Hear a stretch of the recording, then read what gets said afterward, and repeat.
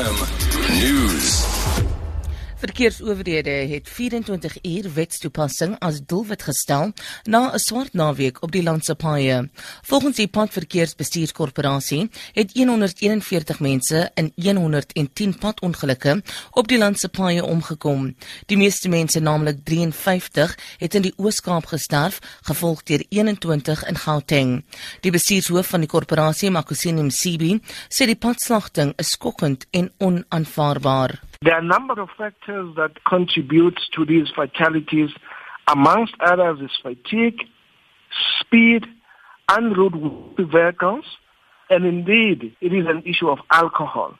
So we'll be stepping all our activities up to ensure that we deal and root out this conduct. 'n Motoris is dood nadat sy voertuig op die N1 naby Monte Vista in Kaapstad omgeslaan het. Verkeersowerhede sê die man het blykbaar op 'n draai beheer oor die voertuig verloor. Intussen monitor verkeersowerhede en polisie optrede in Langa naby die N2. Protesgangers het Bunga-straat versper. Dit is nie bekend waaroor die protesoptrede gaan nie.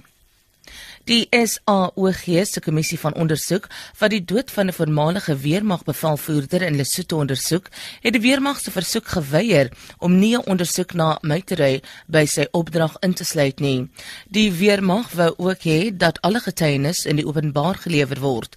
Die kommissie het ook die versoek van die hand gewys en geweier om bronne wat getuienis agter geslote deure aflê bekend te maak. Verder wou die weermag as 'n gesamentlike organisasie verhoor word en nie as individue nie, wat die kommissie ook afgekeer het. Die ondersoek handel oor die dood van Maparankwe Mahawe, 'n kolonel in die weermag, het gister getuig dat Mahawe eerste na sy vuurwapen geryk het, wat teenstrydig is met sy familie se weergawe van gebeure. Soldate wat Mahawe by die hospitaal ontvang het, sal na verwagting vandag getuig. Die bestuur by Grey College in Bloemfontein, waar Wade van die kerk skool gegaan het, glo hy is bestem vir veel groter welslae na sy sukses by die Wêreld Atletiek Kampioenskap in Beijing. Die Kaapse atleet het verlede week vriend en vyand verras deur die verdedigende kampioen in die 400 meter eindronde, Lashwan Merit, en die Olimpiese goue medaljewenner Kirani James in sy stof agter te laat.